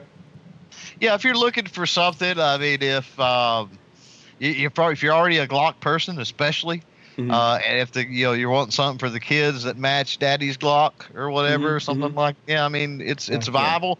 Yeah. We'll see once I'm done with the accuracy testing. I think that it could be, especially with potential aftermarket parts becoming available before too long, hopefully this year. I think it probably will be a viable option for some steel challenge and some speed steel matches and things like that. Precision pistol, it is not, so I don't expect much out of the accuracy testing. But what do you think about the price? Still gonna go through it. Where are you on the price of it? Completely depends on where you get it. I'm seeing them here. I mean, right now we're in a screwed up time, right? Before all of this happened, I seen them for right around the $300, $309, $319. Okay. What about the receivers? So I travel for TV, and I ended up getting my concealed carry permit in the state of Minneapolis because Georgia is not a reciprocal state with Minnesota. They used the Glock 44. We had to do the live fire exercise. I loved it. And I was like, man, I'm going to buy it right now. And then I started researching it, and I heard a lot of talk about the receivers, the plastic receivers cracking. Is there any truth to that? I have not had any issues. Now, there's 2 things I'll say about the cracks. Let me check our time here. I don't want to run over. Yeah, we're good. We're good, Clover. Get what you need to get. 2 issues with the 44. Number one is, and I heard the same stories. I was hearing a lot of backlash about it's a piece of junk, this, that, and the other. And so, I was totally happy when Glock sent me one to check out because I wanted to see for myself. I deal with a lot of 22, have for many, many years. And so I thought, well, maybe some of the issues they're having is because people just don't understand 22.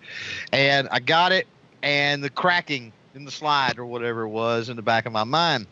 So took it out, did not notice anything wrong with this thing prior to about 300 rounds. At about the 300 round mark, I noticed what appeared to be a crack just behind, or just below, rather, the extractor, to the rear of the extractor, just below on the slide. And I pretty much come unglued at that point. I was mad because the slide was starting to crack on my, the 300 rounds into this G44, right? About another 100 rounds, because I went ahead and shot it. I'm like, okay, it's the frame of the slide is metal. So I'm like, okay, I'm just going to shoot it till the extractor falls out, I guess, basically, right? So about another 100 rounds in, I noticed a similar, what looked like a crack at the front of the ejection port, if I can talk. So basically what looked like 2 cracks. Did some homework, shut it down at the range. At that point, I was mad. I was going to call Glock, whatever. Talked to some other people that had the G44s that evening, looked at some pictures online, hit the gun store the following day, looked at some brand new ones. That's a mold mark. It's not a crack. And what's crazy is I didn't notice it. It was 300 rounds in before I noticed the one little line, and it was nearly 400 rounds in before I noticed the second. But those aren't cracks. So some hysteria taking over. I don't know if people are confusing that, or at least early, right? When they first came out. I don't know if people were confusing that for a crack. The second thing is, again, I've shot a ton of 22 in my lifetime, ammo and firearms. Hypervelocity ammo, anything through this G44 at 1,400 feet a second or higher. That includes your Stingers, that Vipers, includes all of that stuff. I wouldn't recommend it. It does not feel right to me. The recoil impulse, everything is real harsh to me on it. And I can see if you run a lot of rounds, those type of rounds through there, potentially you could have a problem because there's a lot of polymer in that slide. Okay. Cool. Yeah, Thank you. Yeah, that's good stuff. You're putting out a series of videos on this, right? On what's that? On the G44. I've already got 2. I've got Okay. 1,000 round review, 2,500 round review, and then a 3,000 round written review. Is that on Gunstreamer? They're or on YouTube? Gunstreamer. Absolutely, they're on Gunstreamer. Yeah. Yeah. Okay. Yeah, now the written review is on gear-report.com. So I write. Okay. Them, so All right. Awesome. Yeah. I recommend anyone out there who's interested in it, go check that out. Check out all sides of the data on this. I think. Was there something else that you wanted to ask on top of that, Will? No, that covered it. Okay, cool. We're getting close to 9. I know Clover has stuff to do, so let's start wrapping up here. Clover, tell the folks out there how they can, how and where they can find you and what they can do to support you on in all your efforts. More so than the support is the engagement. We do a lot of cool stuff over on Patreon. I don't want to toot my own horn, but I work really hard on Patreon. I enjoy the engagement over there. So yeah, there's I think a lot you of cool engaged things. the living bejeebus out of Patreon. Well, yeah, Hank's a patron. He knows. You see all the posts and other things. We do a lot of cool things. We do a lot of contests. So I'm really appreciative of the support that people give over there. And so it's just my way of giving back. Clovertac.com gets you on all the platforms. Hank knows I'm pretty much anywhere and everywhere that'll have me. I've got a presence, so you can usually, whatever your poison is on social media, I'm probably there, and you can follow. We talked about Gunstreamer earlier tonight, and so I do want to pimp out the special series. I do have a Gunstreamer-only series of videos. I've got a little project, mainly on Instagram, called the FUD Life Project, and as part of that, little short videos that are going up on Gunstreamer. It's the only place you'll find them. Rare and unique and kind of off the beaten path firearms. It's just little 2-minute maybe videos about the manufacturing dates of the firearms, when they were made, how many were made, the specifications and features and that sort of thing. Just cool little firearms. So go check those out and support Gunstreamer at the same time. Awesome. Good stuff. Please get out there and support Clover. We probably need to have you on here a little bit more, and a whole bunch of other people. Probably in that series that you're talking about, smaller channels, we should try to figure out a way that maybe we can get some smaller channels on here more than, I think we already try to do that, but maybe we need to do a show or something like that where we get some of those guys, we help some of those guys out. So, I think Clovertac is doing some serious stuff out there. If you guys support him, I would appreciate that. Let's go to Will. How can the folks out there keep up with you? How can they get their meat? Okay, a few things. First, I'd like to tell you thank you for having me again. It's always a pleasure to be on with you guys and to be able to engage with such good discussion for the folks out there. But to support us, there's a number of ways. One, something fun that we're going to do. We just had a recent giveaway on our Instagram. I did it both on my personal page, or personal account rather, Will Beatty Official, and that's WILLBEATTIE official _official. And we did a giveaway there. We did a giveaway on Bear Creek Cattle Company on Instagram, and we had a ton of engagement. For each account, I shipped 24 burgers to the winners, and cool. We're going to be doing that again. I just shipped that out this week. The giveaway ended last Friday, and it went out this week to the winners independently. And we're going to do that again. So if folks want to help themselves during this time, we would love to have their participation. It's super simple. I think the requirements were just follow us and tag a couple of your friends. So we're going to do something similar. Cool. So they can look for me and Bear Creek Cattle Company and a number of places coming up. One, I mentioned this earlier in the show, but for those that just joined, Eric with Iraq Veteran 8888 was very courteous to invite me to participate in 2 different episodes. One is going to be a 5 Guns episodes picked by a farmer, And we also we had a gun. Five gripes. guns for farmers. I can see it now. Yep. And there's an AK in there for sure. Nope. Okay. That's the twist. Oh, okay. Yep, but you'll have to watch to find out the 5 that I picked and why. Okay. We also did a gun gripes, and we kind of talked about the little guy, the rural guy, and how rural America is being forgotten, and the urban areas are controlling the political venues. So, please tune in via YouTube to the Iraq Veteran 8888 YouTube channel and watch for that. Also, this Sunday on Shop HQ, that stands for headquarters, Shop Headquarters, and they're basically a direct competitor of the Home Shopping Network and QVC. It's a very similar network, but we do have a regular TV show, and that's going to be coming up more and more often. It's coming this Sunday, and it's called The Sizzle. To find out what channel applies to you, we're on both satellite providers and all major cable providers nationwide. You can go to shophq.com/channel finder, or if you visit my Instagram, it's not that hard to scroll down. You'll find one of the posts where we're announcing an upcoming show, and it's got the channel guide and all the information right there on our Instagram post and Facebook. You can also find us on Bear Creek Cattle Company. But again, it's called The Sizzle. I'll be on from 9 to 11 Eastern Standard Time this Sunday morning, and you can order your steaks and beef via the TV show. They've got a 1-800 number you can call in, or at any time on shophq.com.